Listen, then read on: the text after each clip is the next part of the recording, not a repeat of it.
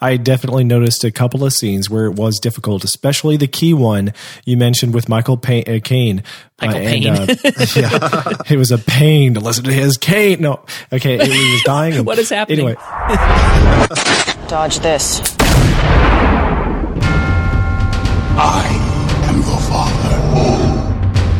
I'm here on a mission of mercy. You shall not pass!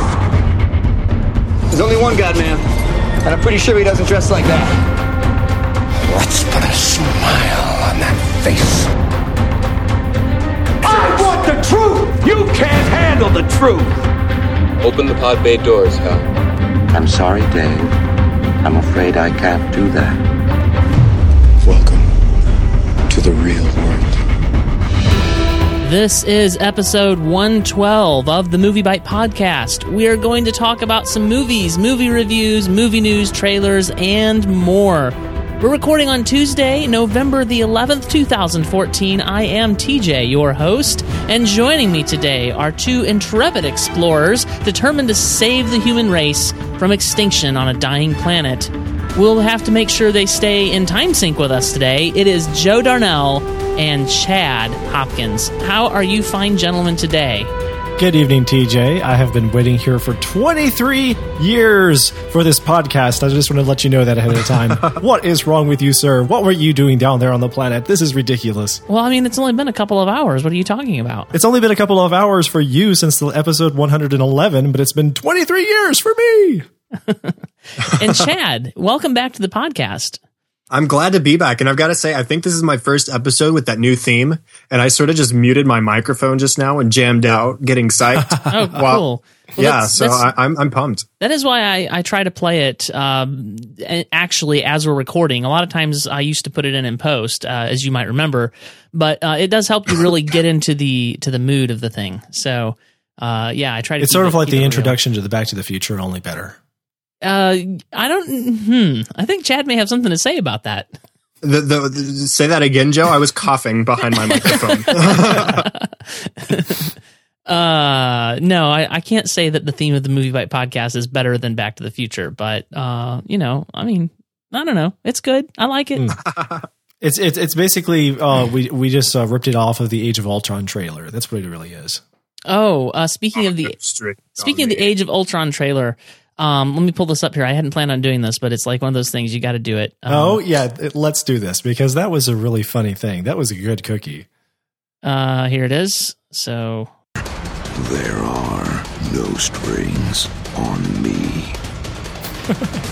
So that was from the latest Honest trailer for Maleficent. I didn't enjoy the trailer so much, but that was a fun little clip at the end. You know how he says the things at the end that people will ask him to say. And they asked him to say, "There are no strings on me." It was pretty amazing. So yeah. I love his voice. He's got such a great voice. You know, it's not like your normal trailer voice, but it's so perfect. And those sound bites at the ends of those Honest trailers are some of my favorite parts. There are no strings on me. Yeah, he's really good. He's really good at it. So. Yeah. That's going to be the new sound bite for your alarm clock in the morning, right, TJ? Yeah, terrify me when I wake up.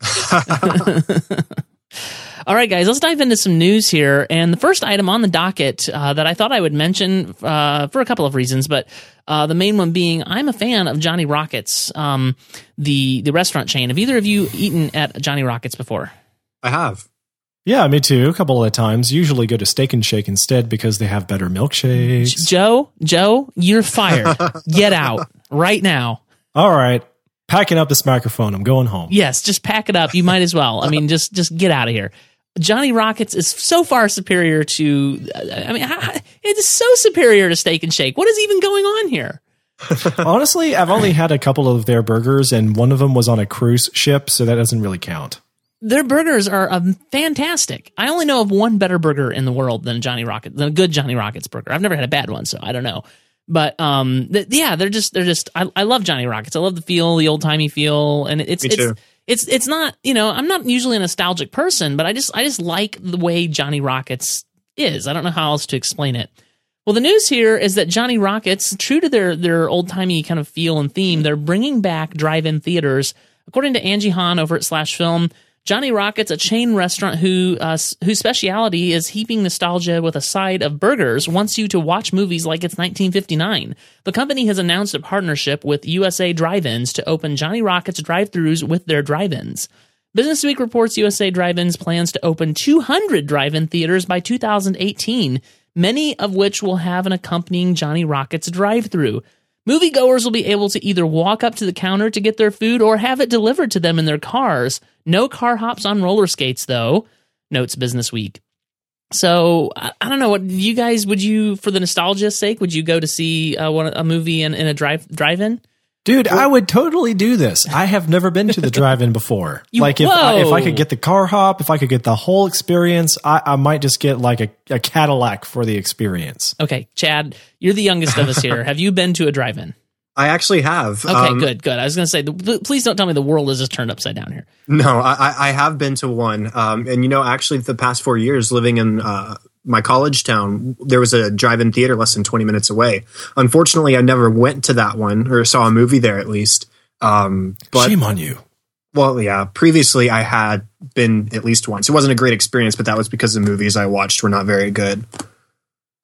Well, yeah. I mean, this is. I'm kind of torn about this because I do like Johnny Rockets, but I think of them as a really high quality establishment, actually. And drive-in theaters have not typically, in my experience, been that high quality. Part of the problem is I do live in a town that I live near a town that has one, and it's really run down. And I made the mistake long before I started MovieByte, of going to that drive-in to see a movie, and it was a terrible experience. I don't remember this experience as being quite so bad when I was a kid. We used to go to the drive-in that was close to us then, and it wasn't great, but it was better. Like, part of the problem with the drive-in locally is it's all over the radio frequency. They don't have any of the things that you hang on the inside of your window like they used to have. Uh-huh. And it's just fuzzy and staticky. Like, sometimes you get bleed through from other stations. It was really pathetic. So yeah, that was the one and only time I went to the drive-through in our local one, and I'm not excited about it. But I'm really looking forward to it because, I mean, not just in jest, I'm serious. Like, I've always wanted to have that experience more than ever, like riding a roller coaster. But there just weren't any around here growing up. And the main problem is that, I don't know if y'all can relate to this, but Georgia is a really hilly country, and there are trees everywhere. I can totally relate. We're the same way here in Nashville. So yeah, I mean, like, if there's a clearing, it's because a lake is in the way. So okay, I just Googled drive-in theaters in Nashville. I got one, Watertown, Tennessee. Where is that? Stardust Drive-In Theater, Watertown, Tennessee. So if I can find one, I'll invite you up to come in and let's see, Wikipedia. Craziness. So it's in Wilson County, so it has to be close. As long as it's not a country rock song, like concert, please. No. Let's see. I know what y'all do up in there in the Tennessee country. So. Oh, it's way over east. It's way past Lebanon, so it's a good hour and a half away from here. I'm on the west side of Nashville, so it's only about Lebanon. 45 minutes from the heart of Nashville. That's in the Bible. Lebanon? Yeah, it is, isn't it? So I hope they put one in near you, Joe, so you can have this experience. And the thing is, like, maybe it'll be a better experience than what I'm used to, and maybe it'll be fun and nostalgic. I can't see doing it all the time. I certainly wouldn't see a movie like Interstellar at a drive-in theater. Interstellar deserves, I saw it in the Big D, and it deserves a Big D. I kind of wanted to see it in IMAX, but I didn't want to spend the money, and the show times are all different and not suitable for me, so Big D was fine. But anyway... I don't know if you guys ever have any Carmikes around there that have Big D, but it's not IMAX, but it's better than your average screen. So we don't have the Carmike with Big D, but we do have another chain that I really like more called NCG that has what they call Extreme, and it's the same comparable as experience. It's really nice. That's actually where I saw Interstellar. Does it have high back leather seats, Joe? Answer me that. Does it have high back leather seats? Yes, they're freaking rocking chairs. Okay. They're wonderful, man. Okay. Well, cool. So that's the Johnny Rockets news. Either of you two have anything more to add to that? No, not really. I'm just happy to know that cinema is going places. All right. Well, this is something, Chad, I think you and I used to talk about a little bit, was the Bourne stuff. I feel like we've talked about it before. And I've never been a fan of the Aaron Cross thing. I mean, I've basically just crossed him right off my list.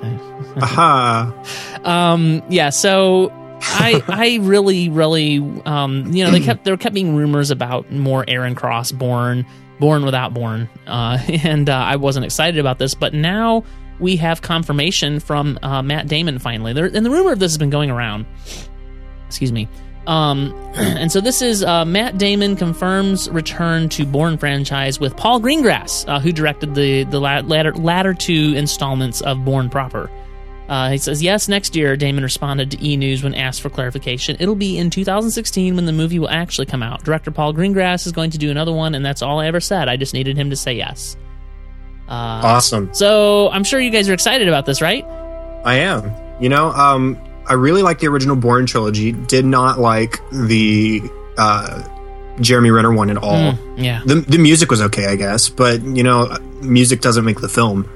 And Paul Greengrass is really talented. I liked his Bourne movies, and I actually really liked Captain Phillips as well. So I know he's capable, and knowing that Matt Damon, who was part of what made the original trilogy so great, is coming back, that's just really exciting news for me.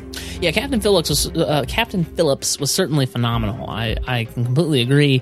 I wasn't as keen with Paul Greengrass's first installment, which would be the second in the franchise. Oh, no. But he did really good at the third one. My only concern here is I felt like they tied it up and put a bow on it with the third one, and that's why I was even disgusted that they ever even came out with the fourth one, which didn't star Matt Damon at all. So I don't know. It may be fine, and it probably will be, because Matt Damon's a talented guy, Paul Greengrass is a talented guy, and I'm sure they wouldn't be doing this if they didn't feel like they had a story to tell. So... And add the Bourne identity to one of the movies, the classic movies that we will never get around to, that I would awfully love to review. We should do it sometime, but we're behind. Like, we're barely keeping caught up with movies that are coming out right now. Yeah, one of these days, TJ, when they stop making movies altogether and there's a strike and the entire film industry goes on strike, exactly. We'll catch up. Yes, let's do that. No, but we definitely, it's one of the films that I would like to visit for sure on the MovieByte podcast. I'm cautiously optimistic and excited. Like I said, I even though I didn't feel like the second film, the first one that Paul Greengrass made, was, phenomenal. It was fine. And the first and the third were certainly fantastic. I think the real problem that we have here is that, what's his name? Matt Damon is just kind of getting older, and it's going to be hard to believe that he is going to use his action chops as well as he used to. I mean, I don't know. You see these action I don't want stars. him to be another Bruce Willis who can just keep on, keeping on, and like The Rock or something until he's 90. I don't want that. I felt like Matt Damon's Jason Bourne, to be true to the character, it necessitated that he be a younger character, that he was a younger rebellious spy. He doesn't feel right to be an older, mature, rebellious spy. That it seems like a contradiction in terms. I don't know. I feel like it could work. Go ahead. I think it's a fair point, Joe. The first Bourne movie came out in 2005 at this point? 2002. 14. Okay. So yeah. 12 years ago. This will be 13, 14 years after the original by the time this one comes out. And I don't know. Do you think they'll make that part of the story? Like, come back, make it a few years later? Or do you think they'll try and pick up moderately soon after the last one? I hope that they do make it a while after. Like, it could even be almost a throwaway line, like, he could just show up, and one of the people that I can't remember her name, but the woman he was in contact with in the third film, she could say, "Man, I haven't seen you in years," or something. You know what I'm saying? Yeah. And it could just be a throwaway line like that. But I think even the second film was supposed to have taken place like 5 years after the first one, or something. Yeah, it was a few years after. Yeah. So, I don't know. I would like for that. I feel like it works better when you incorporate real time into your story like that. Yeah, that would be nice at least. And like I said, I remember in an interview many years ago that Matt Damon said after Ultimatum, he didn't feel like he could withstand the physical pressure and just the physical strain, the strenuous parts, as well as he used to. Like every time he felt like when those movies were done, that he was totally worn out. And I can see that. He said he never wanted to go back to that kind of film, but I guess he has a change of heart when like he's run out of the big millions in his back pocket and he's ready to replenish that endless supply of cash. Well, doesn't it remind you a little bit when he says something like that of John Siracusa, who every single year since he's been writing the big OS 10 reviews has said, this is it. This is the last year. I can't do it again. It's too much. I mean, really? I think that his neuroses will never let him do that, but that's another podcast. Yeah. Yeah, so I mean, I feel like it's the sort of thing where when you get done with it, you're like, he's like, oh man, I can't ever do that again. I'm done with that. That was a good run, but I'm done, and oh man, I'm so tired. And then, like, he's probably missing it at this point. You know, I don't know. Yeah. Well, I mean, wherever the story goes, I find comfort knowing that Paul Greengrass and Matt Damon are both coming back. Now, if only we could get John Powell to come back to write the score again. Ooh, yeah, please do. Yeah, I would definitely be in favor of that. I love you need to be lobbying for that. Okay, I will do what I can. I'll talk to my people. I definitely love the score for the first film. He did all three, didn't he? Yeah, he did all three of the originals. Yeah. I can't bring to mind anything specific about the other two at the moment, but I'm sure they were good. And I have, the reason I can bring the other to mind is I have like the main theme in my soundtrack library. And of course, the piano guys did a riff based on it, which was really good. So what I always liked about the Bourne soundtrack, though, was that it made like excellent harmony to the visual melody. And it was one of those soundtracks that you liked so much more when listening to it with the film than you did when you would actually pick up a copy. Like, it was really well-made music, don't take me wrong. But I liked it either way. But clearly what made it excel was that it was harmonious to the picture, which was uncanny. I just haven't quite encountered that with many other films, and that really struck me. That it's like I said, it's like the harmony to the melody. Mm. Yeah, well, with John Powell, he's certainly proven how diverse he is with his composition. From everything to Kung Fu Panda to Rio to How to Train Your Dragon to the different settings of the Bourne trilogy. He's proven that he's very capable and very adaptive. So we'll see how that goes. Yeah. Well, speaking of movies that are coming back, I think that we should talk about, or franchises that are coming back, rather. I think that we should talk about one that's coming back that I have mixed feelings about. What about you guys? Do you have mixed feelings about this? Yes. So what we're talking about... Oh, no, you don't have mixed feelings. Well, let's find out what your actual feelings are then. It's really bugging me that I can't get that thing to link in the show outline. Why are you dancing with the cursor? Okay, so Toy Story 4 is set for June 16 of 2017, and John Lasseter is directing. This is according to Kevin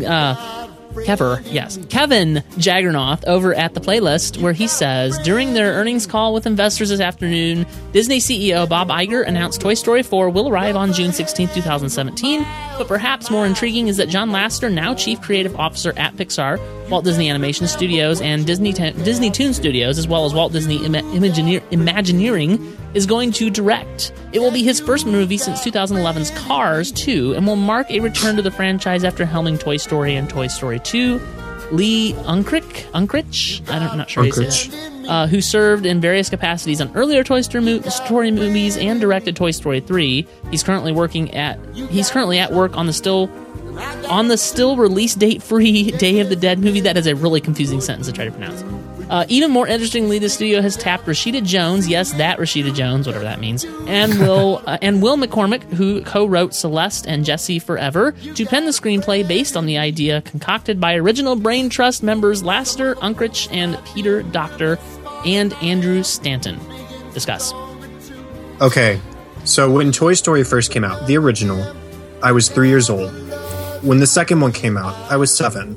When the third one came out, I was 18. It came out a month after I graduated high school, right when Andy was graduating high school. I literally grew up with Andy from Toy Story. And so the conclusion of Toy Story 3 really hit me pretty emotionally. I mean, that sounds strange to say. I mean, it just lined up so perfectly with my life, and I identified so strongly with it that it was perfect. They could not have made a better film, I don't think, as far as Toy Story 3 goes. And the first two are great too. Toy Story 4, what are they going to do? I mean, I can't find a story in my brain that would make this okay. Well, that's probably why you're not a filmmaker. Right, that's true. So yeah, and this is where my conflicted feelings come from, Joe. I'm interested to hear what your non-conflicted feelings are in a moment.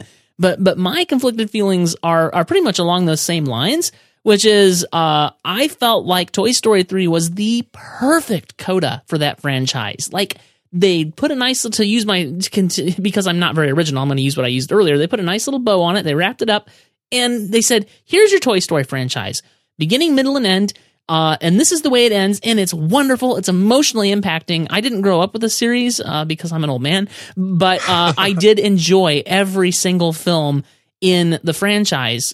And I just don't know, like you, Chad, like where they're going to go with this. How do you make a film to follow up on Toy Story 3? Because as far as I'm concerned, it was every bit as good as the first Toy Story film, and that is unheard of. Like, Toy Story 2 was good too. It was really good, and Toy Story 3 was as good as the original, and now you're going to follow up on that? No, just leave it alone. Okay, so that's my initial gut reaction. That said, this is Pixar, and this is what's his name that we're talking about here? John Lasseter. John Lasseter. This is John Lasseter we're talking about. And he's done some fantastic things. And then he also did Cars 2, which was not as fantastic. So I don't know. I don't know. I'm completely John Lasseter conflicted. was always better off playing with toys than he was with cars. Right. Sure. I'll give you that. I think that this movie is bound to be an economical success for Disney, and sure. I know that is a completely separate issue from the other main issue of, is this going to be a good film? And I think that the older we get, the harder it is to appreciate a fundamentally kid story. Because if you go back to when you were a child, Chad, it was just much easier to gravitate to this kind of movie. Remember that adults who saw the original Toy Story were mostly fascinated with it for its animation style. Joe, what? My friend. No. What? And What am I saying? I'm sorry, am I not allowed to share an opinion on my and the numerous podcast? references to The Shining. Okay, continue. I put a pin in this. We're coming back to it. Continue. Okay. Well, my point is yes, because this was the best. This was the best concept that Pixar ever came up with. This was the best series that John Lasseter ever directed a part of. It had the best cast. It had essentially the best characters. It didn't always have the best animation, but usually it had the best stories.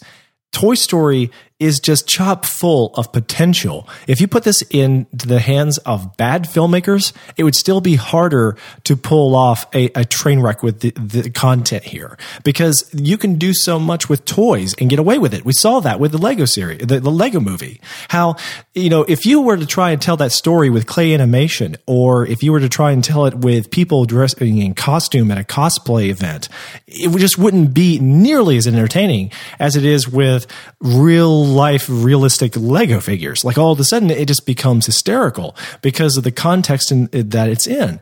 That story would not work for a lot of people, except for the fact that it is done with Legos. And I think that that's one of the things that Toy Story has really going for it, is because we appreciate seeing animals that behave like humans. We appreciate inanimate objects that behave like humans. And all of a sudden we give it a degree of creative license that we would not give to live action films and other kinds. So I think it's much harder to pull off inanimate objects like cars that come to life or bugs, but I think that it's much easier to do it with toys.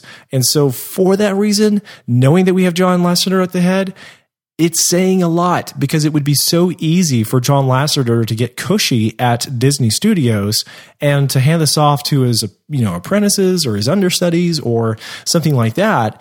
Because if they wanted to just crank out yet another money-making opportunity, then they would have handed it off to a new guy. But they're handing it off to their most senior creative influencer. And that is saying a lot. He is technically the cream of the crop. He is their best master of Disney arts.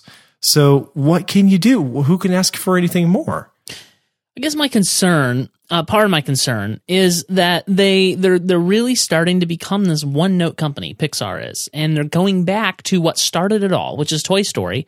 And I feel like Toy Story was done. It was good, it had a good run, and it's over. and I don't want them to mess with it. And what they're saying is we can't come up with anything else. We can't come up with anything better. So we're going back to Toy Story, and we're going to bring John Lasseter back because we know we have a problem and we need to right the ship. And so this is the way we're going to do it. So I'm concerned about that for Pixar. I mean, that said, you know, again, I am excited that John Lasseter's involved because look at what he's done since he's basically not been at Pixar, which is, you know, Wreck-It Ralph and some other things that were fantastic. He was vicariously living out his direction of Toy Stories through Wreck-It Ralph. I suppose you could say that. By the way, has anybody heard anything about a Wreck-It Ralph sequel? I want it so bad. Oh, yeah, they're working on it, but I don't know about a release date. Anyway, although I guess he did not direct Wreck-It Ralph. I was looking that up, but he you could tell he was so involved though. Oh yeah. Rich Moore directed Wreck-It Ralph. I wanted to come back to what you said, Joe, where I said I was going to put a pin in it and come back. I'm serious about that. I disagree with you so much when you say that it's a movie that it's a child's movie that adults have a hard time identifying with. I feel like Toy Story, and this is what usually makes a good Pixar film good. They don't always accomplish it well. Such as in Cars 2, but in most good Pixar films, you have the film works on several levels. You've got the child's story. Like my kids love Toy Story; they love all 3 Toy Story films. It's fantastic for them.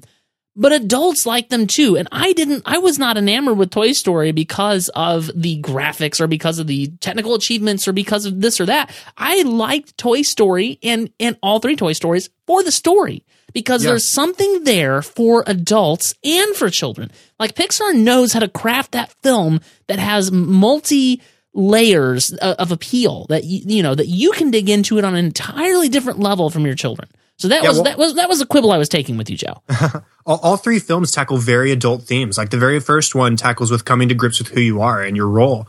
And then the second one dealing with loss and betrayal and the instances of both Jesse and Woody. And then the third one, growing up, letting go, being with your friends, all of that. I mean, those are very mature themes to tackle. And yes. I mean, to call it just a kid's movie, and we're not saying that's all you were saying, Joe, but I'm saying that. But this is the Joe Smackdown. Those are just the things you have to consider. I mean, they're very adult themes, and Pixar tackles themes like this in most of their films.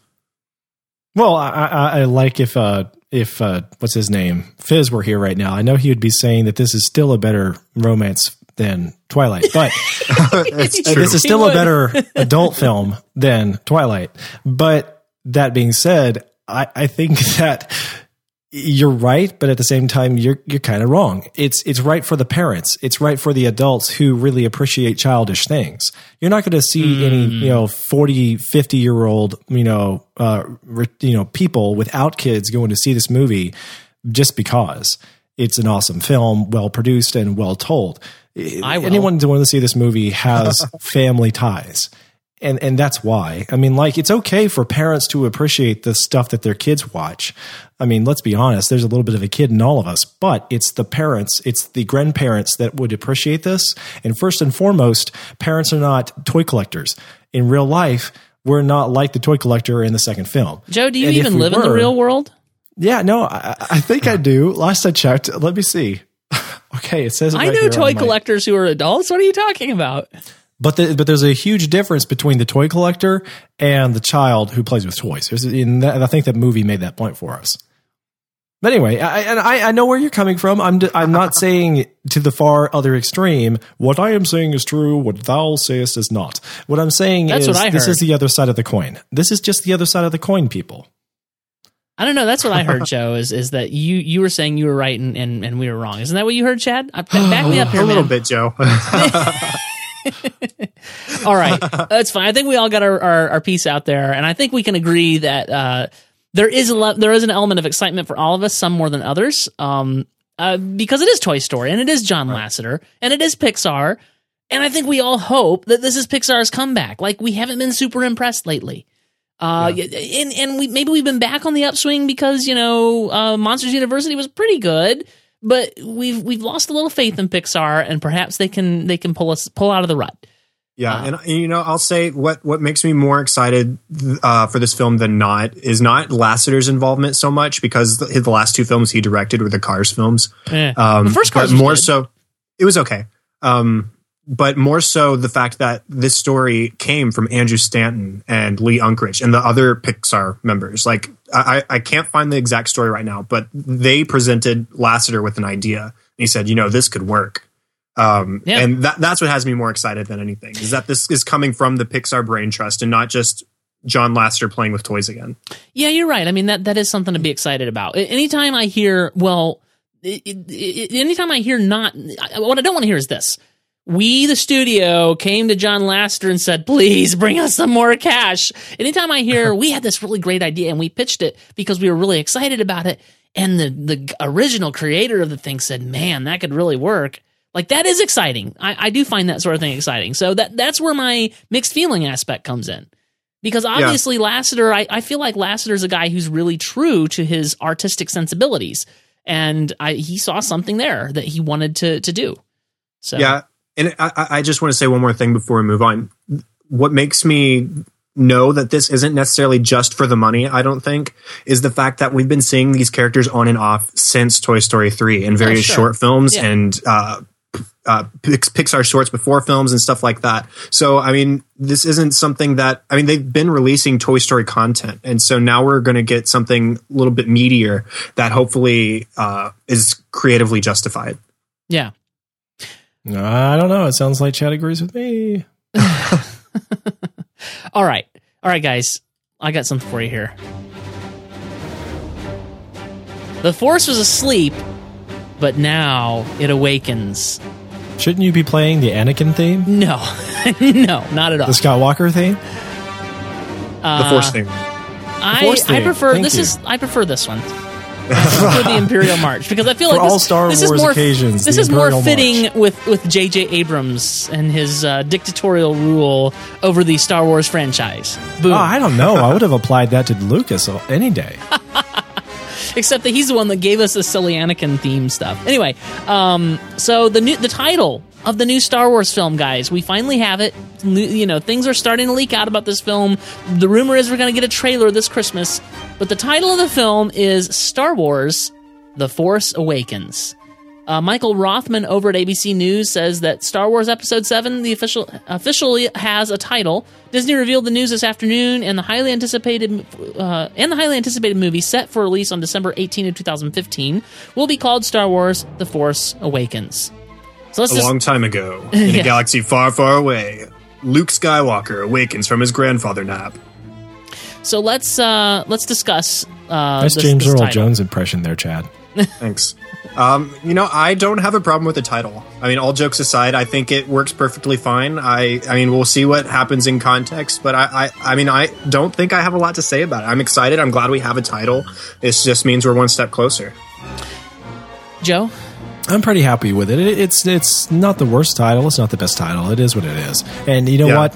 For all we know, this is only a temporary ruse anyway, because it doesn't include Episode 8 in it. It doesn't, or 7. But that's it just says The Force Awakens. I have some thoughts about that. One is that that's a very J.J. Abrams thing to do. Think about what he did to Star Trek. He removed all the cruft from the title. The first one was just called Star Trek. And then the second one was called Star Trek Into Darkness. And he didn't even put a colon in there. He didn't say it was Star Trek 12. And hence, people are so confused. They're calling this upcoming Star Trek film Star Trek 3.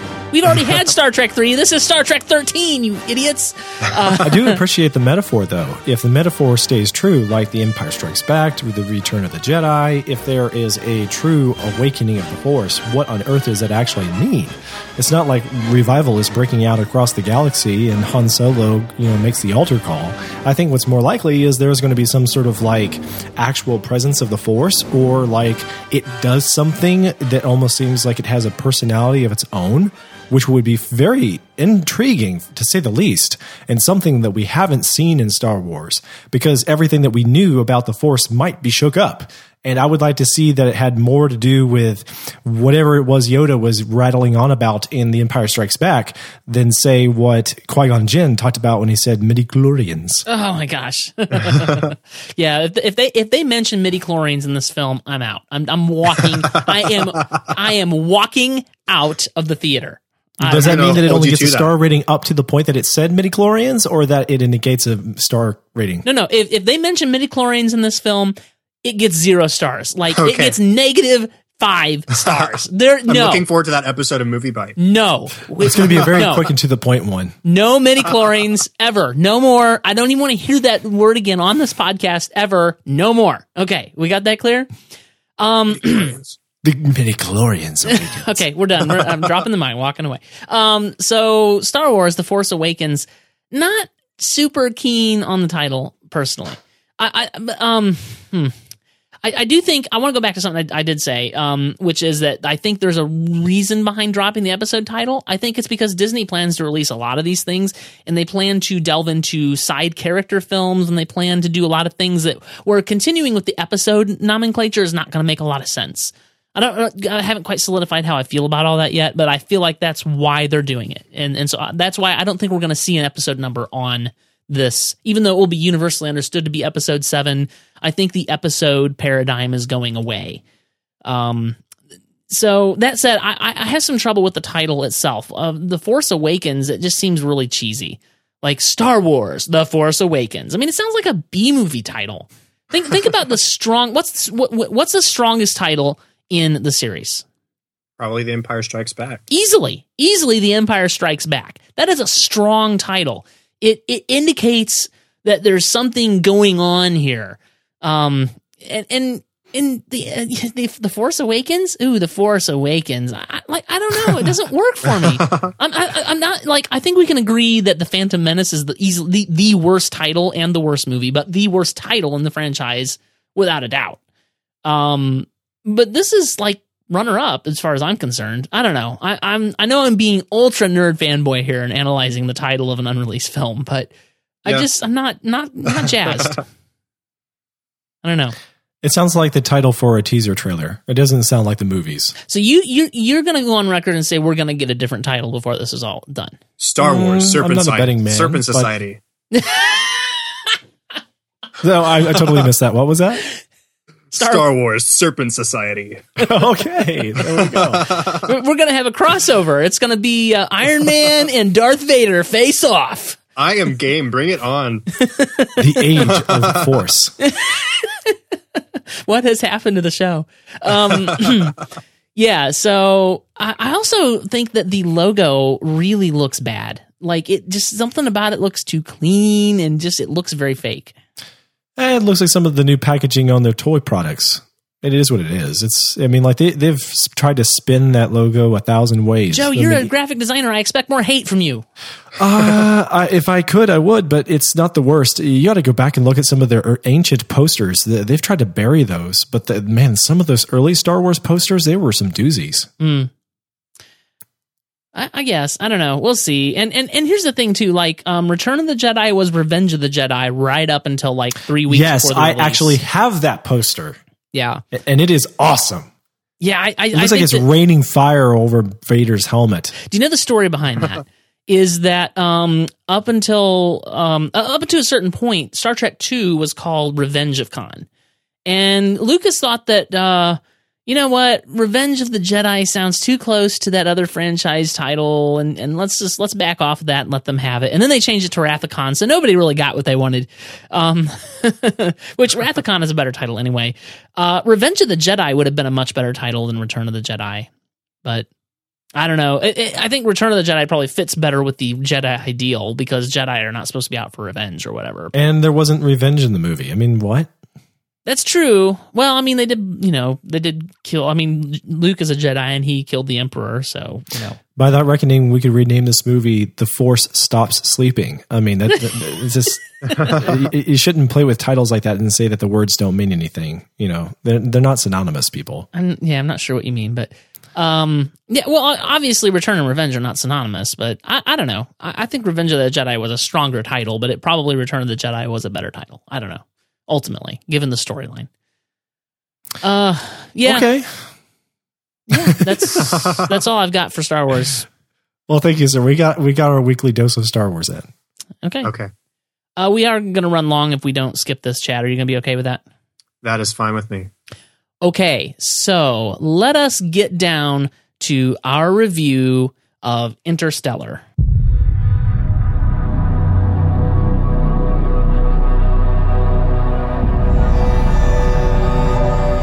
What are you going to do with it? I'm gonna give it something socially responsible to do. Can't we just let it go? This thing needs to learn how to adapt, Murph. Gang, let's mask up. Like the rest of us.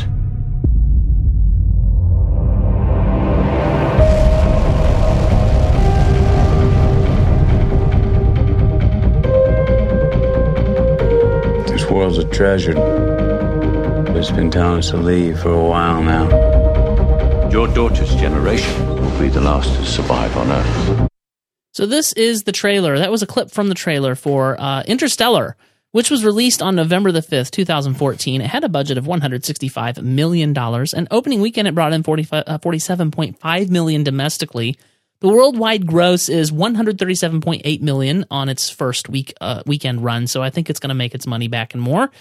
The critic consensus over at Rotten Tomatoes is that Interstellar presents more of the thrilling, thought-provoking, and visually resplendent filmmaking moviegoers have come to expect from writer-director Christopher Nolan, even if its intellectual reach somewhat exceeds its grasp. The director was, of course, Christopher Nolan, famed for directing the Dark Knight trilogy. Writers Jonathan Nolan, which is Christopher Nolan's brother, and Christopher Nolan. Starring Matthew McConaughey, Mackenzie Foy, Jessica Chastain, Ellen Burstyn, Michael Caine, Anne Hathaway, John Lithgow, Timothy Chalamet, Casey Affleck, Matt Damon, Bill Irwin, and Josh Stewart. The composer is one of your favorites, Chad, Hans Zimmer. Yeah. How did you feel about that? They haven't released the score, so I haven't listened to it separately from the film. So I can only judge based on what I heard the only time I've seen the film. And that sounds something like this. Yeah, it was pretty... the mix, it was so hard to decipher just how I felt about the sound because of the mix. Like, it was terrible. Yeah. I'm going to take issue with you, though, Chad. That sounds a little bit more like Inception. It's true, it does. Maybe a little bit. But, that aside, I think a lot of the stuff that he did compose that I paid attention to was pretty good. There's lots of really cool reactionary stuff. Like, toward the beginning of the film, Matthew McConaughey's character says, I won't always be here, or something to that effect. And immediately after he says that line, there's this little piano thing that happens in the distance. And it's really cool, like, oh, wow, that maybe he's not going to be here forever. And there were lots of little things like that throughout. And some of the themes I thought were really, really strong. But just the louds were too loud a lot of the time. And that seems to be Hans Zimmer's fallback a lot of the time. Yeah, I actually, again, I want to listen to the soundtrack on its own because of the sound mix coloring my perception, but I don't feel like this is Hans Zimmer's strongest work. No, not at all. The imagination. No. And that's funny because I've been hearing a lot of people rave about this score, and I thought it was fine, whatever. I think it's better than the Man of Steel. Oh, but how much of your view of the Man of Steel score is being colored by the movie itself? No. It's completely the score, because the score in and of itself was a huge letdown. For all that we knew, all these years with John Williams' score for Superman films, it was a huge letdown. It was. But to be fair, I would it's hard. disagree, but that's just me. It's hard to follow in John Williams' footsteps on the Superman score because it's so iconic. Yeah. Perhaps, but the other thing too about Hans was that I don't think that his career has been slumping, but for the last few soundtracks he's made over the last few years since the last Pirates film, I haven't been as much impressed. And I know he has he did all the Batman films, and he's done some others that I've heard, and I usually love Zimmer's stuff, but I haven't been as impressed in general. I was pretty impressed with the Dark Knight Rises score. Even though the film wasn't as good as the first two, I was really impressed with his score. And his score for all the Batman films was fantastic. But I do feel like, to some extent, he's been coasting a little. I would agree with that general assessment. Yeah. And that being said, though, I'm with Chad. I think that this is still an excellent soundtrack, and I am glad that it is in Zimmer's collection. It's just not something that we will listen to all that much, because when the lows are low, they are low. And then when the highs are high, they are bursting loud and high for a long time. Yeah, I'm really excited to download the score next week when it's released digitally. And, it's good. It's not the best space soundtrack out there. In fact, I might even say that Stephen Price's from Gravity, absolutely, just based on first listen, is better, just because it captures that sort of claustrophobia in the film and the environment of space. Like, there's no doubt space doesn't have a sound, obviously, but if it did, it would be Stephen Price's score to Gravity. There's no doubt that Stephen Price's score is the ultimate score for a space movie. There is no doubt about that. No, of course not. So that's the composer or the composition of the music for the film. Joe, why don't you tell us a little bit about this story? Yes, let's. What we have here, in the near future, Earth has been devastated by drought and famine, causing a scarcity in food and extreme changes in the climate. When humanity is facing extinction, a mysterious rip in the space-time continuum is discovered, giving mankind the opportunity to widen its lifespan. A group of explorers must travel beyond our solar system in search of a planet that can sustain life. The crew of the Endurance are required to think bigger and go further than any human in history as they embark on an interstellar voyage into the unknown. Coop, the pilot of the Endurance, must decide between seeing his children again and the future of the human race. Very epic, very big. That even that description oversells the movie. I don't think the film was trying to say that this is the biggest event in human history or anything, but it makes it sound like, this was bigger than the crucifixion, the resurrection, the flood, like anything that you can imagine. You don't feel like the movie feels like it's that big? 'Cause I do. I feel like it definitely sells the point that this could be the end, the extinction of mankind. But even The Wrath of Khan made me feel like it was the extinction of mankind. Space travel films that involve big clouds and crazy space things, they all sell that point. Yeah, the 2001 Space Odyssey made me feel like it was the end of all time. Well, obviously, it was meant to be a big, huge epic. I feel like in some way this is similar in that it tries to be as big, ultimately, in my opinion, succeeding more than 2001 A Space Odyssey, but... Now, what's really ironic about that, though, is that in the context with Interstellar, because the universe itself felt so huge in this movie, it actually made mankind a little dwarfed in comparison. Just by the scale at which this epic is happening, like you felt like mankind and our problems were very small at times when they would show the great big open expanses of the universe or the galaxy and some dead star, or they would show the surface level on a strange new world that you haven't seen ever. And it looks like way better than anything you saw on the Star Trek TV show. It was really impressive graphics and expanse, and wow, the world building, the universe building, that's what I'm talking about, man. It was there. It was definitely very ambitious, and in a lot of ways it succeeded. I do think it was a little overly ambitious at times, but for the most part, I think its ambition paid off, and the world felt really big. It felt huge. In fact, to some extent, that's a detriment to the film, but it feels like a huge flyover of the universe, and you don't really get down into the storytelling, and that's where it's weak. But when it does settle into that storytelling, you have this huge backdrop of a universe behind it. It's so expansive, and it's pretty incredible. And even, I'm not analyzing this at all. I saw some people, talking about how from a scientific standpoint, this and that and the other. I'm not analyzing this on that level at all. I'm analyzing it as a film and accepting the propositions it sets forth as science in that world that it works, right? I really love the design of the black hole, and of the wormhole. I mean, that was really fantastic designing there, I thought. Very interesting.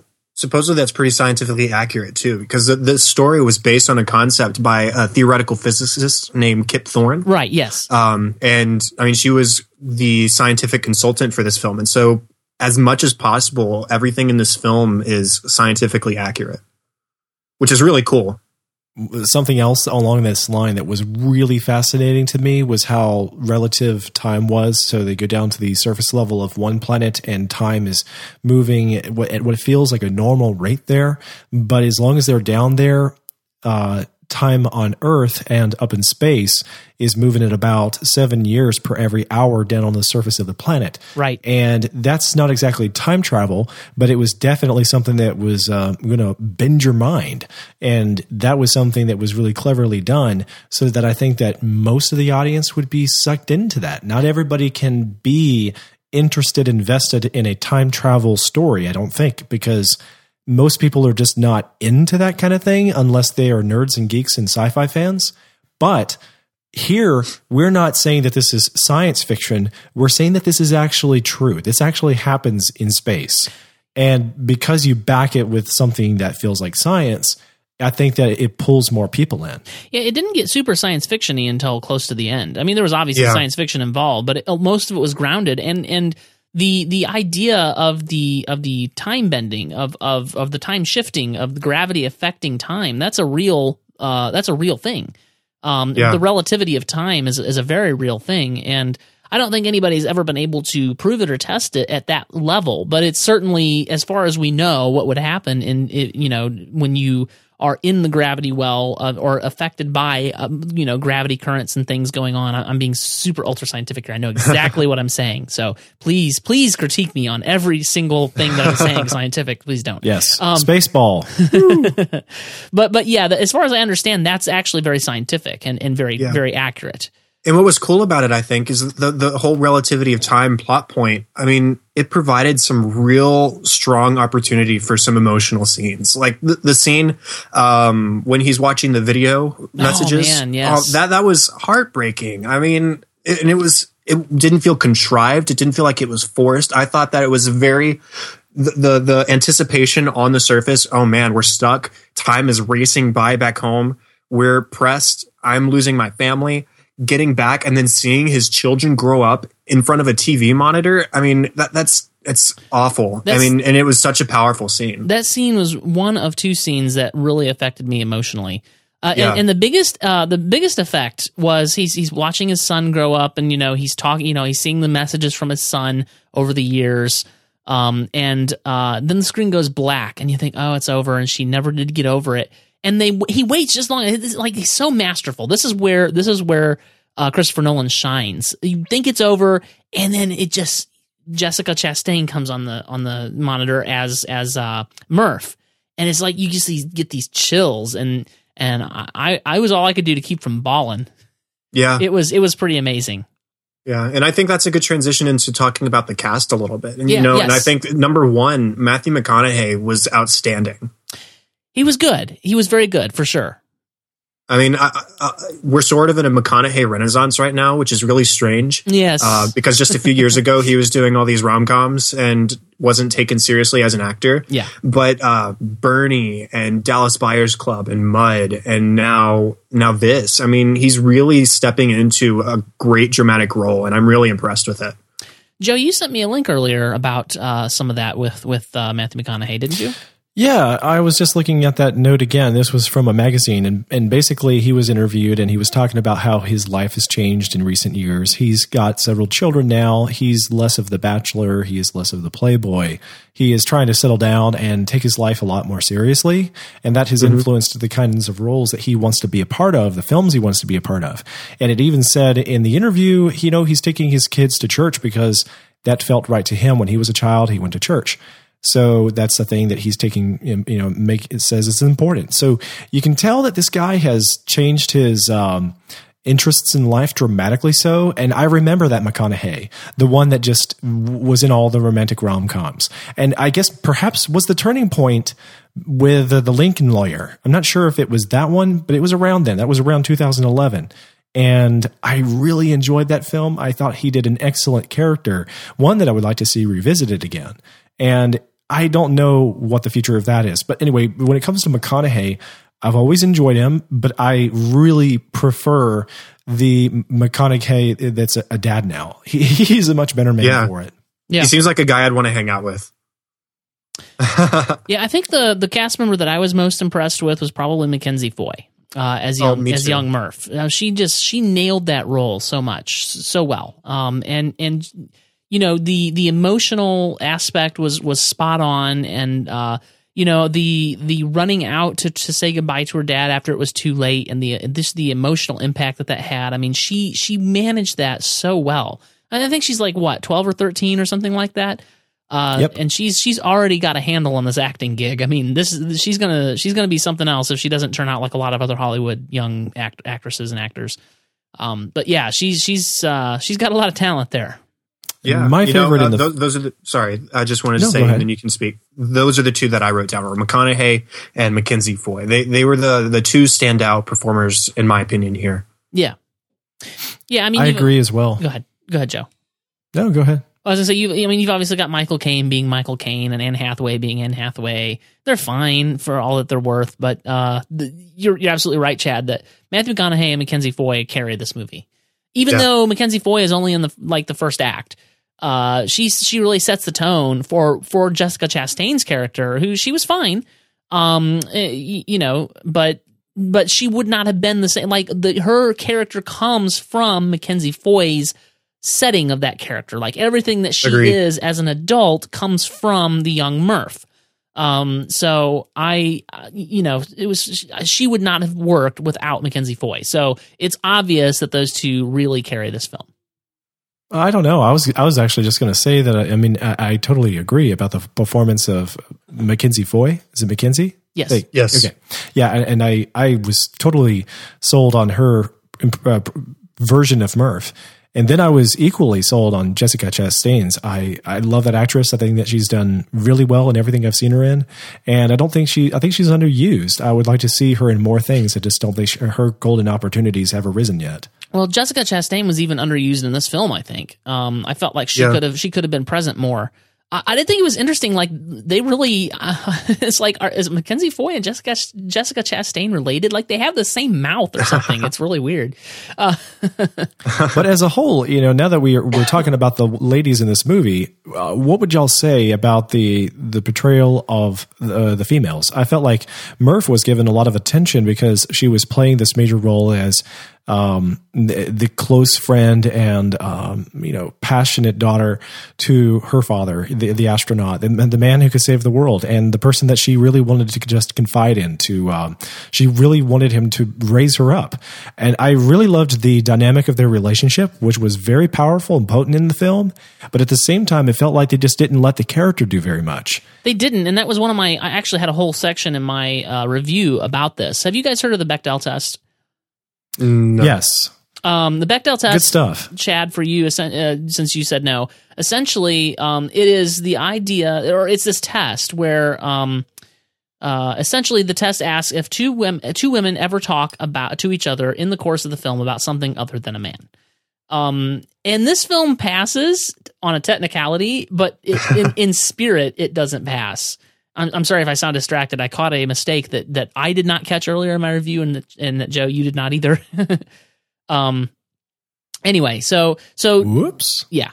So that's the idea of the Bechdel test, and it's not a perfect test because sometimes a film can pass that test in spirit but not pass it technically. If that makes any sense. Like it's not a perfect test, but it's a good thought exercise. Are your women actually doing anything in this film? And I'm so far from agreeing with the ideals of the person who came up with this test, it's not even funny. But I think it's a worthwhile thought experiment. And I feel like, especially with Anne Hathaway, this film utterly fails the spirit of that test. Like, because her whole shtick is she's out here because her dude is out on this planet and she's going to get there one way or another and she's going to get all emotional about it and she loses all objectivity. And what was she even doing on the mission? That was a frustration for me. So I totally agree. And it wasn't so much that they don't have important responsibilities. It's just that in the set of what they contribute to the actual story, they either cause problems or they didn't cause anything of import. So they have lots of responsibility because Murph winds up becoming the scientist. And so is, what's her name? Anne Hathaway's character. And but they don't accomplish anything. They don't contribute very much. In fact, the robot, TARS, contributed a heck of a lot more. Certainly more than Amelia Brand, which is who Anne Hathaway played. I completely agree. You can make the argument, and I would make the argument that Murph contributed more by finishing the thing that Professor Brand, Michael Caine, couldn't, and she saved humanity with the help of Cooper, her father, who sent her the message. But it was weak. It was a little weak, for sure. But all things considered, the real sad thing about this film is that was the least of its worries. Do you want to get into the other likes before we move on? Well, yeah, I definitely do. The film, as we mentioned, was super epic, and I think that's to the film's advantage because this film was extremely hyped up. And I tried to temper the hype in my head as I do, but it was really hard to because everybody's like so excited about this film, and even I'm going, yeah, it looks really good. And so I went in going, I don't expect it to be as big and as majestic and as cool as everybody thinks it's going to be. And it really was. Like the scope of this film was humongous, even though I was expecting it to be, which is unusual. The stakes were big, the world was big, the world building was big, and even though the plot was preposterous, frankly, it was made believable by the scope of the film. The film is in earnest, and we take it as such, is what I wrote in my review. So yeah, that was the major thing about this film is that it's fantastically majestic and huge, and in that way, I know that the comparison isn't super apt, but in that way, it reminded me of 2001: A Space Odyssey. I just wanted to briefly mention how much I like the design of the robots, Tars and Case and whatnot. Very creative. And I like their personalities. It was cool that they had personalities, and that they were just there to help. And that little aside, I think that the first 2 hours, 20 minutes of this film were pretty outstanding. I don't have a whole lot of complaints in regards to that. I need a second viewing to be sure. But everything except for the last 20 minutes, I would say was pretty outstanding and lived up to the hype that I saw. Yeah. Something that disappointed me about the first portion of the film was how little was actually accomplished on Earth. We have the whole human race at a standstill because most people don't even know that these astronauts are attempting to save the world. Everybody thinks that it all hinges on whether or not they can create food, if they can grow crops, and it doesn't look very, hopeful at this point. And the whole world is just moving on. Everybody's packing their bags and getting into their cars and presumably driving to wherever dust storms don't happen. I guess that's Antarctica. And denying that we've ever been to the moon. Right. But that doesn't make any sense. Like the whole world is just giving up and leaving their hometowns. That doesn't make any sense. Like, I don't really want to see another disaster movie where chaos is breaking out like World War Z. But I was hoping to see more of the global stakes. And that was one reason why I felt like the human race's plight was dwarfed in this film for me, because like the universe in this movie felt so big, but mankind felt so small. Because whenever they showed mankind, it was just the people in this, shabby farm country. And there wasn't much to them. They didn't have much going for them. They were all getting sick. They were all making bad choices in school. They wind up being deceivers back at the home front. You just don't know who to trust. There's not much going on in there. Nobody has any answers. All the scientists are giving up. They don't know what to do. And so it was like we spent a lot of time watching the Ewoks do nothing before the Rebel Alliance showed up. Yeah, I didn't get into this a lot in my review, but it was one of the complaints that I had with this film is that it makes assumptions that you're just supposed to get on board with. And one of those big assumptions, the biggest assumption is that for whatever reason, the Earth is dying. Like, there's no science given for why. There's no, we don't understand why. And what's causing the dust storms? They mentioned that the Earth's atmosphere had changed and was now not favorable. But yet they're all still breathing. Like, what's going on? Like, something, like, we're just supposed to buy it. And I didn't quite buy it. I wasn't quite sold on it. So I found that to be a frustration. The smallness of mankind, I feel like, was on purpose, whether you like it or not. I mean, obviously you didn't like it, but I felt like that was on purpose. The other thing, the business with just the whole first act, just you're assuming it happened at some point, and Earth is dying, and we lost a lot of people, and something happened. Well, and this also brings to mind WALL-E, how mankind was the cause for the world's problems. It wasn't just down on the ground; it was in the atmosphere. It was all over the streets. It was in the in the plains. It was even all over beyond the atmosphere, where we had cluttered up the space beyond with trashy satellites and broken equipment in any kind of way we possibly could. And here what we have is that mankind is being forced, not because we wasted the world away, but by general appearances, it just looks like the world wasted away itself by natural causes.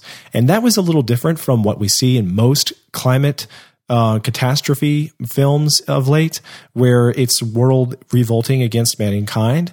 That for itself was a welcome change of pace.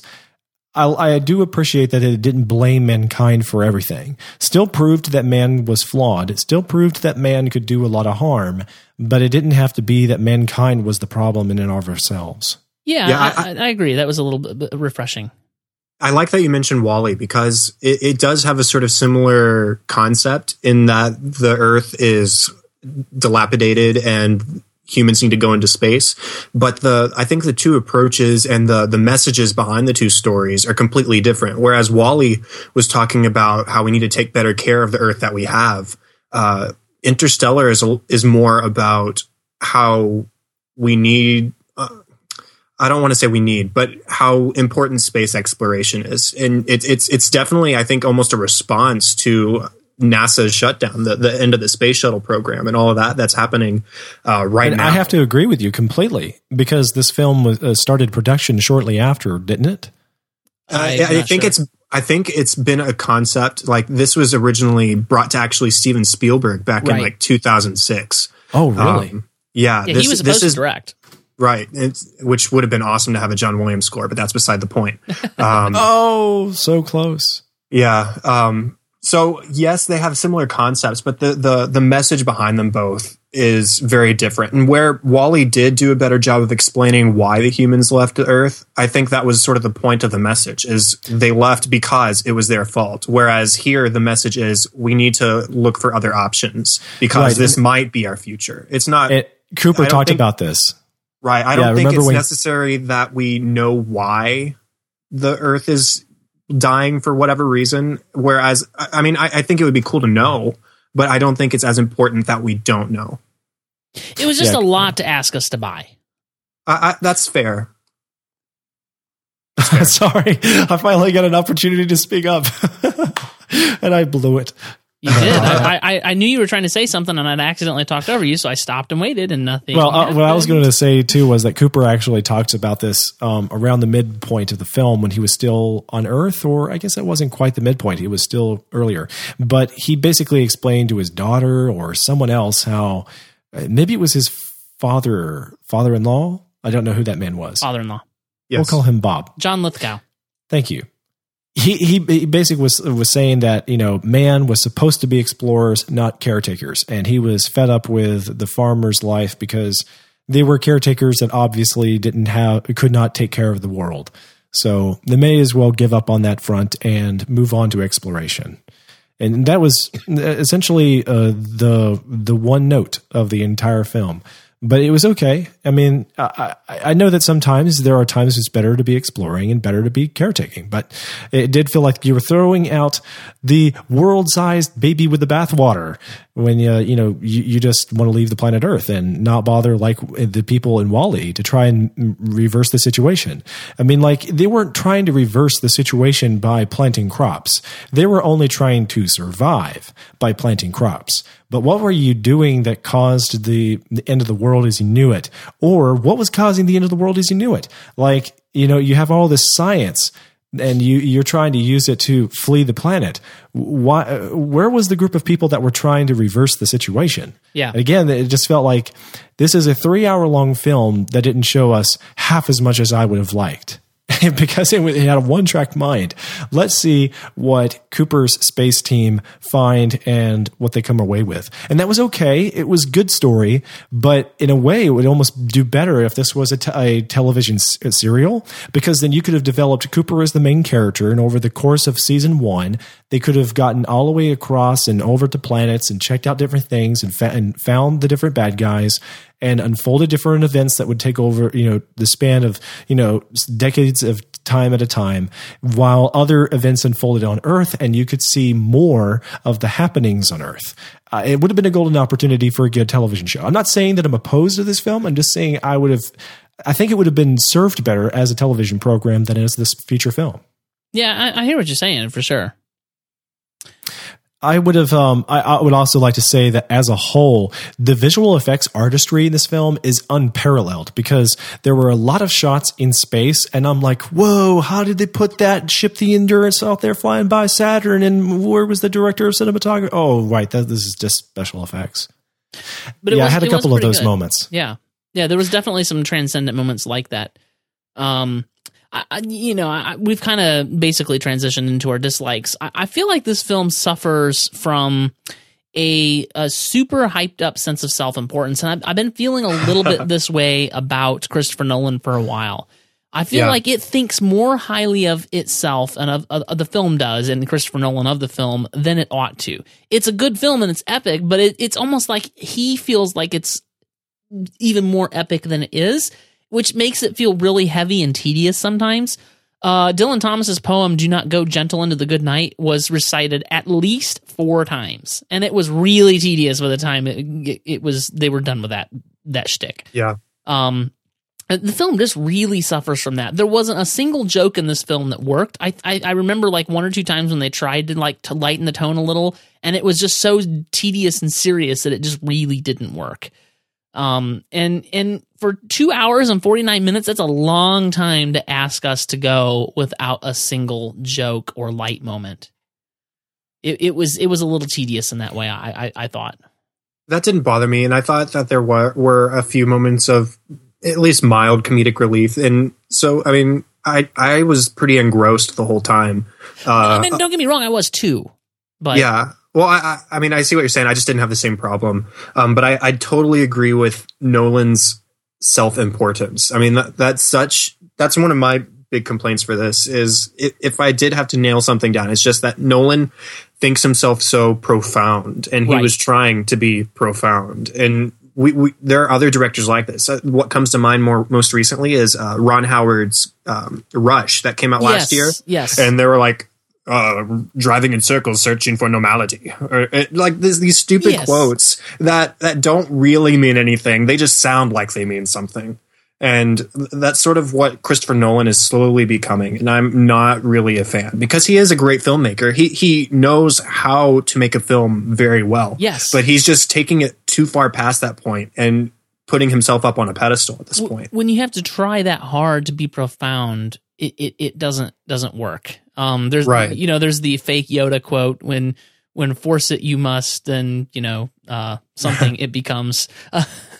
Right.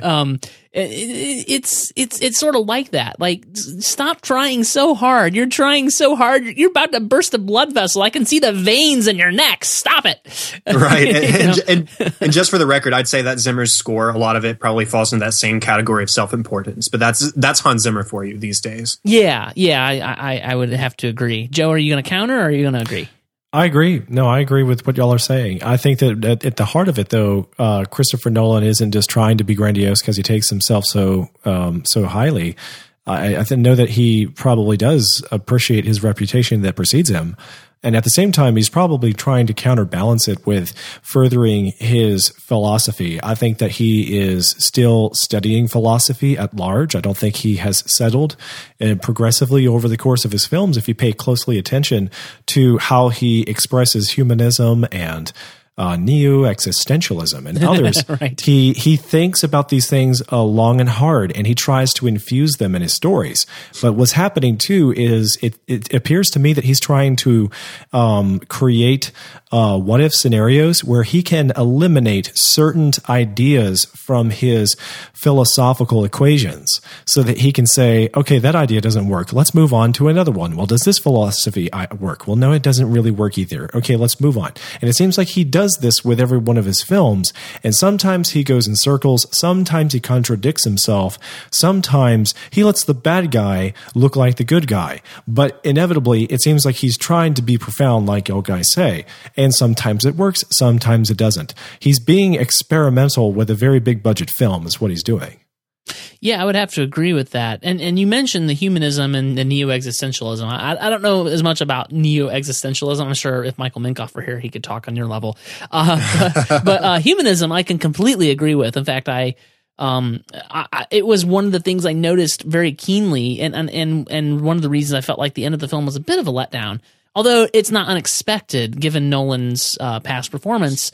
But basically his message, and this will be spoilery probably if you haven't seen the film yet, so go watch it. But basically the message in the end of the film is we are our own gods. Like we our future us is what has sent us this message. And they've communicated with us, and we've pulled ourselves up by our own bootstraps, and we are God. We are the indication is that anything that seems like a higher power is just what we've become. It's us. We are the higher power. We are the God. And that was very troubling to me, obviously, as a Christian, but it was troubling to me on multiple levels. And it just didn't really work. I think that's where the end of this film really fell apart. Yeah. And, I agree with the problem of us being our own gods. So this is separate from that. The whole rush to the conclusion, I would say, like all of a sudden we've had this long drawn out space exploration, which has been really cool and fascinating and engrossing. And then all of a sudden we get to this part where he's sucked into a black hole and everything that was so grounded just becomes, wait, what's happening? What? And I don't want to quite call it Deus Ex Machina, but it almost feels like that. Like, it's close. I was your ghost. Got it. Okay, cool. No, whatever. I would almost go as far as to say Deus Ex Machina. Probably. It's a little hard. It's mind bending enough, the whole premise and everything, that it's hard to really nail it down. But I would get there. I could certainly get there. Did you read my review, Chad? No, I haven't read it yet because I wanted to write down my own opinions first. But okay, I see. Well, one of the things I talked about is this tonal shift problem, and I mentioned that I said that it feels like at least 2 distinct films happened in this film, possibly 3, and this would be where that third one would come in, is where you start rushing to the conclusion. I don't feel like it was too big of a jump, but that's why I said possibly 3. But it was a little bit of a jump where all of a sudden we are driving to the conclusion. Like you can tell a kind of a shift in tone. Although I don't think it's that bad. Like it did start to pick up speed. It's like it was like a snowball that just kept building, and then all of a sudden there was a few extra pounds on the snowball than you were expecting. But it definitely shifted when we got to that point. Well, as you mentioned earlier, there were elements of sci-fi sort of scattered throughout this film, but at no point did it feel like a sci-fi movie to me until the last 20 minutes. So and we're it in the just chamber felt of so gravity? out of place. Yeah. It was so weird. It was interesting that just a week or so ago on Mike's podcast on the Real World Theology, he had a piece where he was talking on a forum discussion about horror films. And he brought up how spirituality is often explored in horror films. They bring up demonic possession and ghosts. But anything to do with the supernatural realm doesn't have space in sci-fi films these days. And if you look at television shows and movies, it's generally true. They don't allow films to cross that bridge. You're not going to have space for the supernatural as well as the sciencey stuff. Let's face it though. Science fiction really is fantasy. When it comes down to it, too many of the things that they introduce in science fiction are more fantastic than they are scientific. Absolutely. They easily hold the guise of being scientific because they have scientists on their shows or their movies, and it's made with technology. Technology makes it possible, but technology has just replaced the unicorns and the magic wands. That's really what's happened. And if you take a step back and look at it, at every turn, science fiction avoids allowing supernatural things, eternity, even the dark side of things. There's not space for the devil, monsters, and the like that have a supernatural quality to them or magic. Everything has to be explained away with science. Joss Whedon is doing this in The Avengers. So what's interesting about this is that in this film, it looked like Nolan was toying with the idea of introducing a poltergeist or some kind of being on the other side, perhaps maybe eternal. Who knew exactly what? But that was what it suggested. And then he went and explained believes it all. in a poltergeist, huh? And then he went and explained it all. Exactly. Yeah, but it was dumbfoundingly annoying the way that he brought it up in the movie, because early on, Murphy wants to believe in the poltergeist, but she wants to back it with science. She wants to find some sort of evidence for it. And then Dad Cooper, for just a moment, actually follows the trail of the poltergeist, but for no really good reason. He's just taking shots in the dark, and he wants to see what this is about in her bedroom. And then later they forget all about it. And then later on, even late in the film, it all comes back around as, well, really, there weren't ghosts, there weren't other beings, there weren't any other people out in space, there are no aliens, there is no supernatural force. It's all us, past, present, and future. Yep. That blew my mind, but in a bad way. Yes, I agree. Didn't you find that climactic scene in the gravity chamber thing ultra bad, ultra poorly written? Yes. Like the dialogue in that scene is horrendous. It was. And it was awkward. It had to explain itself too much. Here? The robot added nothing to it. Cooper was resolving everything out loud, and he had not done that for the rest of the film. He was talking to himself, basically. Well, and jumping to conclusions, because there was no way we could get there, and there's no way he can get there except to just jump to that conclusion and tell us that he jumped to that conclusion. And then Jessica Chastain's Murph jumps to a conclusion. Oh, it's Dad. Dad's leaving me these messages. And you're like, I was like, what just happened? How did you get there? You're standing here watching the books fall off the thing, and you got to that conclusion. How? You're asking me to buy this thing, and I'm not buying. You're selling it, and I'm not buying it. Sorry, not happening. For most of that whole scene, I was staring in shock at the theater screen. Yeah, this is not the Christopher Nolan I would have expected. But who wrote that? But he loves his big twists. He loves to catch people off guard. He did this in The Prestige, Inception. But I don't remember. I haven't seen all the Christopher Nolan Memento. films I'd like to see. But I don't remember a scene ever with so much expositional dump. Just dumping all this stuff on you and expecting you to accept it. Right. The twist was huge, but it was the exposition that ruined it. Yeah, completely and totally. I needed a lot less exposition and a lot more show and tell. Yeah. And even so, I feel like the twist was too much. I don't know how else you could have ended it. But yeah, that's the same dilemma I'm at too. Yeah. So I'm not I can point out the problems. I don't have the solutions. Right. And because of this whole anti-gravity chamber, whatever. The emotional conclusion wasn't as emotional for me. Like the goodbye and all that stuff that happened post returning to reality. It didn't carry as much weight as it could have if there had been some sort of better ending that I can't think of, but I wish Nolan had. Yeah, it was profoundly disappointing, I would say. Because even though, again, I didn't mention this at the beginning. I should have, because I mentioned it in the beginning of my review. I think Christopher Nolan's a tad overrated. And what I mean by that, I went back and forth with Ben Kaiser on this a little bit. And he would disagree with my definition of overrated. But what I mean by overrated is everyone rates him highly, and I feel like that they're rating him higher than he should be in my estimation. Therefore, I consider him to be overrated. He's fine. He's great. In fact, his vision for Batman Begins and The Dark Knight were fantastic. Don't get me wrong. I love those films. But then, there's The Dark Knight Rises and there's Inception, which I also think is highly overrated. It's a fine film, but it's not the majestic, fantastic, mind-bending film that everybody says it is. It's fine, but it's not, like this thing. So that's what I mean by that. And I feel the same thing here, where he wants it to be this overarching thing, and in order to get us there, he does this expositional dump that just doesn't work. So it was profoundly disappointing.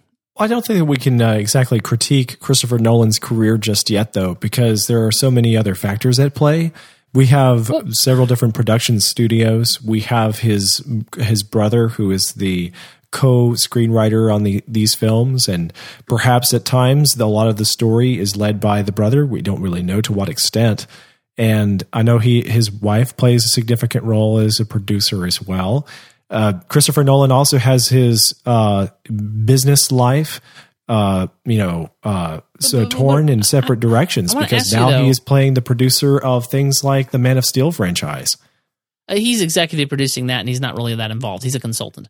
I want to ask you, though, what do you mean we can't critique his career? We can certainly critique his career up to this point. It's not to say what that I mean is we should not draw conclusions just yet. It's not like he is has-been. He's not in that Shyamalan yet. But I can...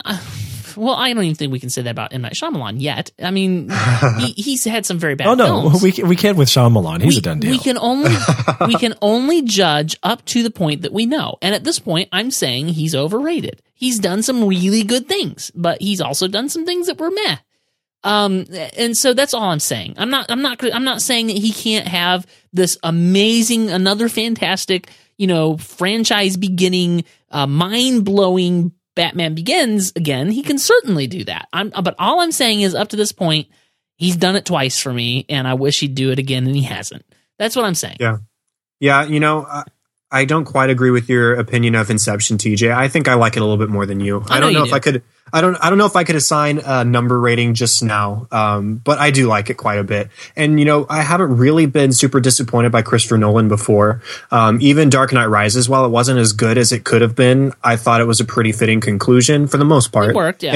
And I wasn't very disappointed in it. But this, I think, is the first time I've been disappointed in a Christopher Nolan movie that I've seen. I haven't seen all of them, but I've seen most. And this was just a bit disappointing in the ending. And every other respect, the first 2.5 hours or whatever it was, I thought were pretty fantastic. I personally want to touch on two more things, and I'm sure you guys have some other things. And that is, I've alluded to it, I've mentioned it, the whole distinct films thing. I talked about the possibility of this distinct ending thing that felt like a separate film. What really struck me is like the tonal shift between acts 1 and 2, where act 1 is grounded on Earth, very dull and slow, and there's this dust everywhere and very gritty and realistic. And then all of a sudden we blast off into space, and it feels like a completely different film. I just why did it feel like such a different film? And what happened there? I don't know. That tonal shift really just didn't work for me, where we're in this disaster flick and the Earth is falling apart, the crops are dying and they're being destroyed and the food is running out and the people are stupid and they don't want solutions to problems, and it's all gritty and grounded. And then Act 2 is an epic space opera that occasionally cuts back to the old tone to see what's going on down on Earth. It was just very strange tonally that way. Yeah, I think I agree with you. Go ahead. For the most part, I know that there was a significant tonal difference. It was sort of like the 2001 Space Odyssey in parts, and then other parts felt like, Clark Kent growing up in Kansas. Yes. But for the most part, I know several films that have tried to pull this off, and sometimes this style approach, it seems to bother some people while it doesn't bother other people in the audience. And this is one of those techniques that doesn't really faze me. I can't think of any films where when you establish your setting in one place and then you moved on to another that it actually bothered me. But I know that this is a matter of taste more so than I think of like a concern of film craft, because it is true that there's parts of our world that are covered in ice and snow and penguins. And then there's other parts of our world that are covered in, cornfields and very dull moments where, farmers have to sit on the front porch and drink beer. Joe Darnell, graphic designer. Let me put this in terms I think that you will be able to understand and identify with. This would be as if you went to intentionalsensibility.com and the homepage was this very stark, very minimal design, and it was kind of had this star field in the background in the header as it does, and it sounds glorious, and it's wonderful. And then you click onto an interior page, and it's this busy, gritty design with dust sort of streaks all through the background, and it's got this scratches, and it's just dirty and gritty, and it's the same website though. And you're like, well, what happened? Where did I go? Am I even on the same website? That's what this film feels like to me. If it ever happens, I'll assume that you sabotaged my website, TJ. Well, now you know who would do it. But no, to me, that's what it is. It's like, it is well and good, as you say, different parts of Earth have different climates. You would go to the North Pole and you would expect to find ice there. When you come to Tennessee, you expect there to be mild winters and hot summers. But what I'm saying, it's well and good for different films to have these different things. You've got this film over here, Joss Whedon makes, that's very pithy and it's got this humor to it, and you've got this film over here that Christopher Nolan makes, and you expect it to be this one way. But what I'm arguing is that these have crossed, and we've brought the North Pole to Tennessee, and you go over to the east side of Nashville, and the North Pole is over here, and over on the west side of Nashville, you've brought South America up or something, and that's what I'm arguing, that the film mixed its styles a little bit. TJ, I think the only thing, I agree with you, the only thing that bothered me about this tonal shift for me, though, was the initial jolt when it changed. And I would argue that was when they got to the facility, when they got to NASA the first time. And it was just like, wait, oh, okay, just because I showed up, now I'm going into space. Okay, cool. Oh, and now we're in space. Got it. Yeah, and it was very quick. It was that initial jolt right there that sort of bothered me a little bit. I remember thinking that in the theater. But once we got into the second tone, or whatever you want to call it, I didn't mind it. It was just the jolt that sort of threw me off guard. Certainly. It's the fact that these both exist in the same movie. I may have enjoyed the second movie, if you want to call it that, or the second act. I may have enjoyed that better. Like, that was what I came to see Interstellar for. Right. I'm just saying, like, pick your tone, find your movie, and stick to it. That's what I'm saying. That's fair. I like different varying types of design, but I don't want to mix them on the same website. I want one website to be a specific style, and then I'll use other style techniques on this other website, because that's the language I know how to use. So, and then the one other thing that was a huge, in fact, it's so huge, we'll probably kind of end on this. So if you guys have anything else you want to talk about, let's do that. I'm okay, I think. I think I've mentioned everything that I had an issue with. The one last thing I wanted to add, TJ, was that one of the problems for me, and really the overarching one, is the sum of its parts problem. I do enjoy these actors very much. I do enjoy the direction style from Christopher Nolan, apart from his deeply seated worldview ideas in the various parts of dialogue. Right. But when it comes right down to it, this film as a whole, it just wasn't a very entertaining one. And I think that what I mean by that is, like you said, there wasn't a right balance of parts that make it serious and lighthearted, giving and forgiving. And because of that, because it was usually playing up like the darkness and the sobriety of the situation and the bleakness of their situation, and it never let up. And then when it did let up, it gave you this absolutely outlandish form of a solution that just came out of left field. Yeah. It was a disappointment to the point that it was just downright unentertaining. So what happened was, people leaving the theater that I was in, nobody seemed amused. Nobody was happy. Nobody had the look on their face of, wow, that was awesome. So glad I saw that. Glad I spent my $10 this weekend. Nobody had that look about it. They all looked like, well, what did I just see? Where am I going now? Yeah. I don't know what's left in this world. I don't know what matters. Like, I'm not kidding. People just didn't look like they had watched an exciting Christopher Nolan film. And that was something that bummed me out. To be fair, I probably walked out looking like one of those people, but it was only because of the closing moments of the film. Yeah. I think if it had ended 20 minutes earlier, or had wrapped it up better in a better way, then I would have walked out very happy. I legitimately enjoyed most of this film.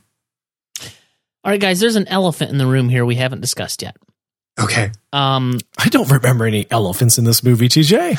Oh yeah, the space elephants, the elephant planet. Yeah, you know that the black hole is one of its nostrils. Banthas?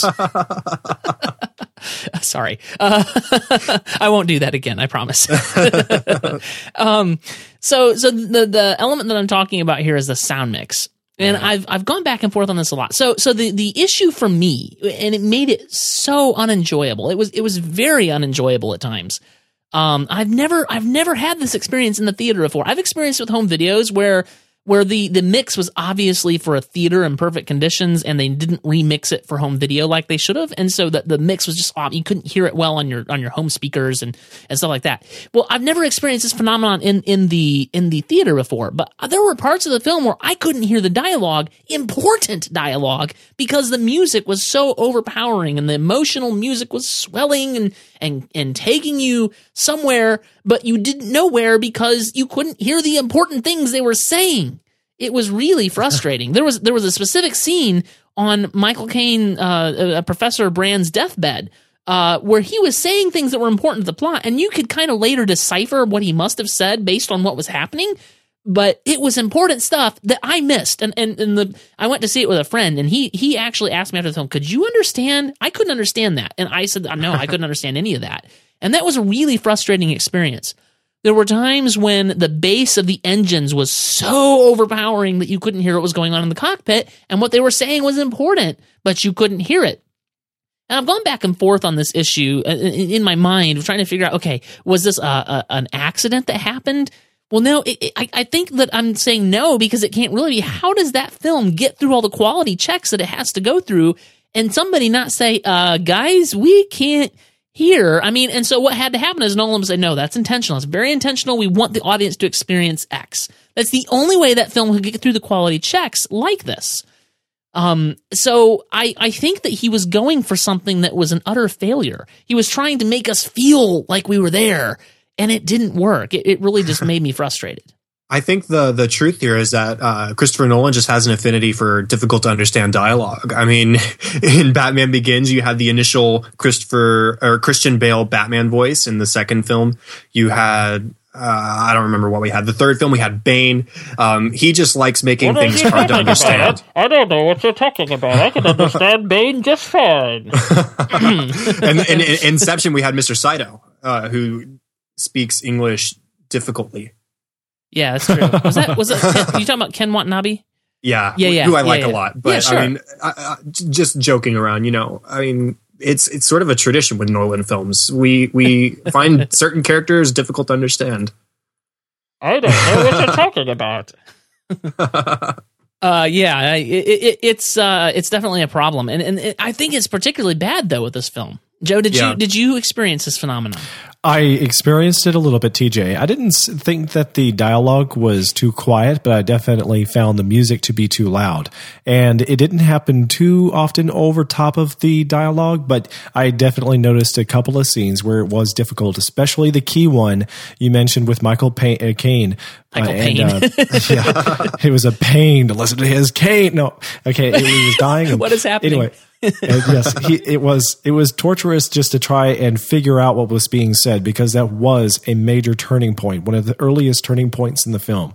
And my brother looked at me like, what just happened? And I said, I think he said,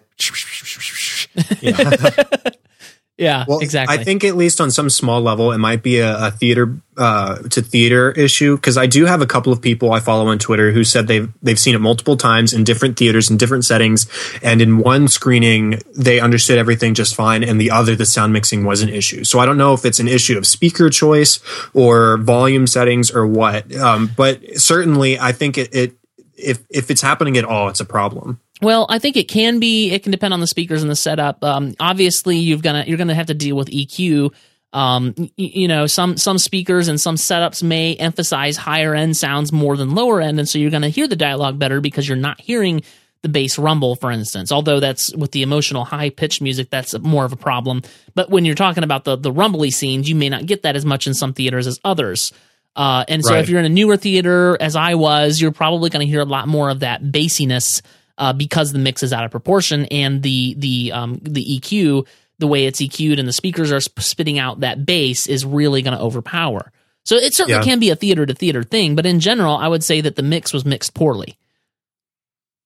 Which for a production this big is very strange. But so that's why I'm saying it had to have been a choice. Yeah. So yeah, it was frustrating. That's all I got, guys. That's all I have, guys. I'm going to use proper English. I'm okay with that. the review was only as long as the movie. Yeah, no, it was. Yeah, I appreciate you proofreading my review, Joe. It was like 3,000 something words. You're more than welcome. I know that I've written several lengthy ones, so this is nothing. So let's get into our final recommendations here before we sign off. Chad, you're basically a guest now. It's sad, but you're basically a guest. So that is sad. Why don't you kick off our? He's a veteran. Yeah, he's a veteran. That's retired. What it is. Yes. Yeah, let's not go there. He listens to MovieByte on weekdays. On his bench with a beer. He just goes back through all the old ones, and those were the days. So, Chad, tell us a little bit about your recommendation on this film and your star rating. Okay, I want to kickstart by saying that this film is absolutely worth seeing. I think we can all agree this is absolutely worth seeing in theaters right now. Yep. Go do it. But I've already expressed my huge disappointment in the ending, and I need to see this film again. I need to wrap my mind around how I really feel about the ending and all of its the little aspects about it. And right now, I don't have an entirely firm opinion on all of that. But for now, I'm sitting at about a 3.5 out of 5, which is pretty good. I mean, Nolan has better films that I've seen. This was still really good, though. So, yeah, Joe, I'm going to give it 4 out of 5 stars. Wow, and that's because I think that the film craft was upheld so highly. I think that this film will grow on me actually with more viewings because my expectations have changed. I really enjoyed Cooper as a character. I actually enjoyed most of the astronauts. Murph was a very complex female character, starting out young, turning out older to do some very interesting things. My biggest disappointment was actually very near the very end of the film, which we didn't talk very much about. But for what it is worth, see this film. If you have any questions about it, if you're just not interested in space films, though, you might want to set it out unless you have family and friends and boyfriends that have to see it and you got to see it with them. But if you're going to see it, just be ready that it is long and it's not torturous like the Space Odyssey, but it's great. Just have the remote handy to control the volume. All right, and for me, I would say 3 out of 5 stars. So I'm going to be the lowest of all of you. Even so, I do recommend that you see this film. I mean, I suppose, like you say, Joe, if you're not really into space epic films, then maybe don't see it. But I would say it's an experience that if you're into films at all, you should probably see the film. And if you're listening to this podcast, you should see this film, basically. Yeah. It was worth seeing. I'm not sorry that I saw it. And it's one of those films, despite my star rating, this is the weird relationship we have with star ratings, right? My star rating is not as high as you would expect to get a recommendation from me to go see it.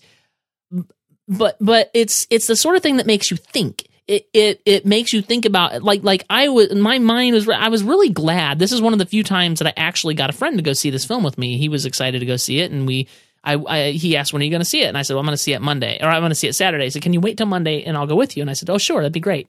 I'm really glad that he was driving home with me in the car because we discussed a lot of stuff, and I was able to really process a lot of my thoughts about this film. Because my mind, when I got out of the theater, was just racing. There's this whole Mobius strip effect, right, that happens with this film. Like, the cause is the end, and the end starts the beginning, and all this stuff that just it's really mind bending, and it's wonderful.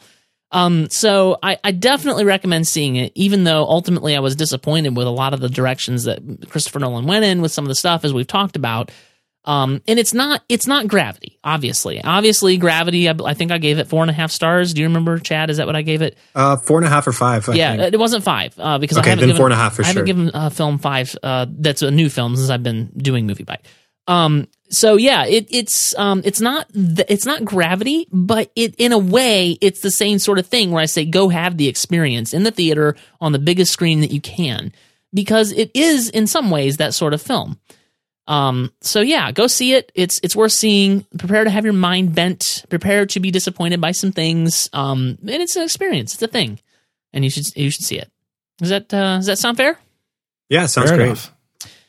All right. Well, next week, Joe and I are going to be reviewing Big Hero 6, and I'm hearing really good reports about that. It outdid Interstellar this weekend, believe it or not. Insane. So I'm hearing really good reports about it. Really excited. I hear John Lasseter was involved with that film in some capacity. Of course, it's a joint Disney and Marvel production, which is fun. So I'm really looking forward to that. Chad, it was a joy to have you on this podcast. I want to have you on again sometime soon. So yeah, it was awesome to be back. Yeah, so I had a great time. Remind people where they can keep up with you and your work and your things that you do and all that stuff. Okay, well, I haven't posted on my movie website, but you can check out some of my older stuff if you'd like at chadlikesmovies.com. My Twitter, which is the most up to date if you want to follow me, is twitter.com/chadadada. CHADADADA. Yes. It's been a while since I've done that. And then facebook.com/chad.hopkins. Good. And Joe? Catch me on my website. Go to joedarnell.com or intentionalsensibility.com. That's one in the same site. And you can follow me on Twitter. I'm always _Joe Darnell. And you can follow me in the writing that I do and keep up with me on MovieByte.com. I wrote that big 3,000-word review that we kept mentioning, over 3,000-word review of Interstellar at MovieByte.com. You can catch that there and all my other stuff. You can find me also on the Twitters at TJ Draper Pro. And you can find the show notes for this particular episode of the MovieByte podcast at MovieByte.com. That's MovieByte.com/MB podcast/112. And that's where you'll find the show notes for this episode, put all the links to the stuff that we talked about. That picture that I mentioned that Joe had sent me of Matthew McConaughey's family faith, I'm going to try to put that in the show notes as well. So all that stuff will be there. You can find all that good stuff there. And that is it for us this week. Thank you so much for listening. You guys rock that listen to this podcast, and we thank you for listening, and we will speak to you again next week. See you later, guys. Bye. Ta-ta.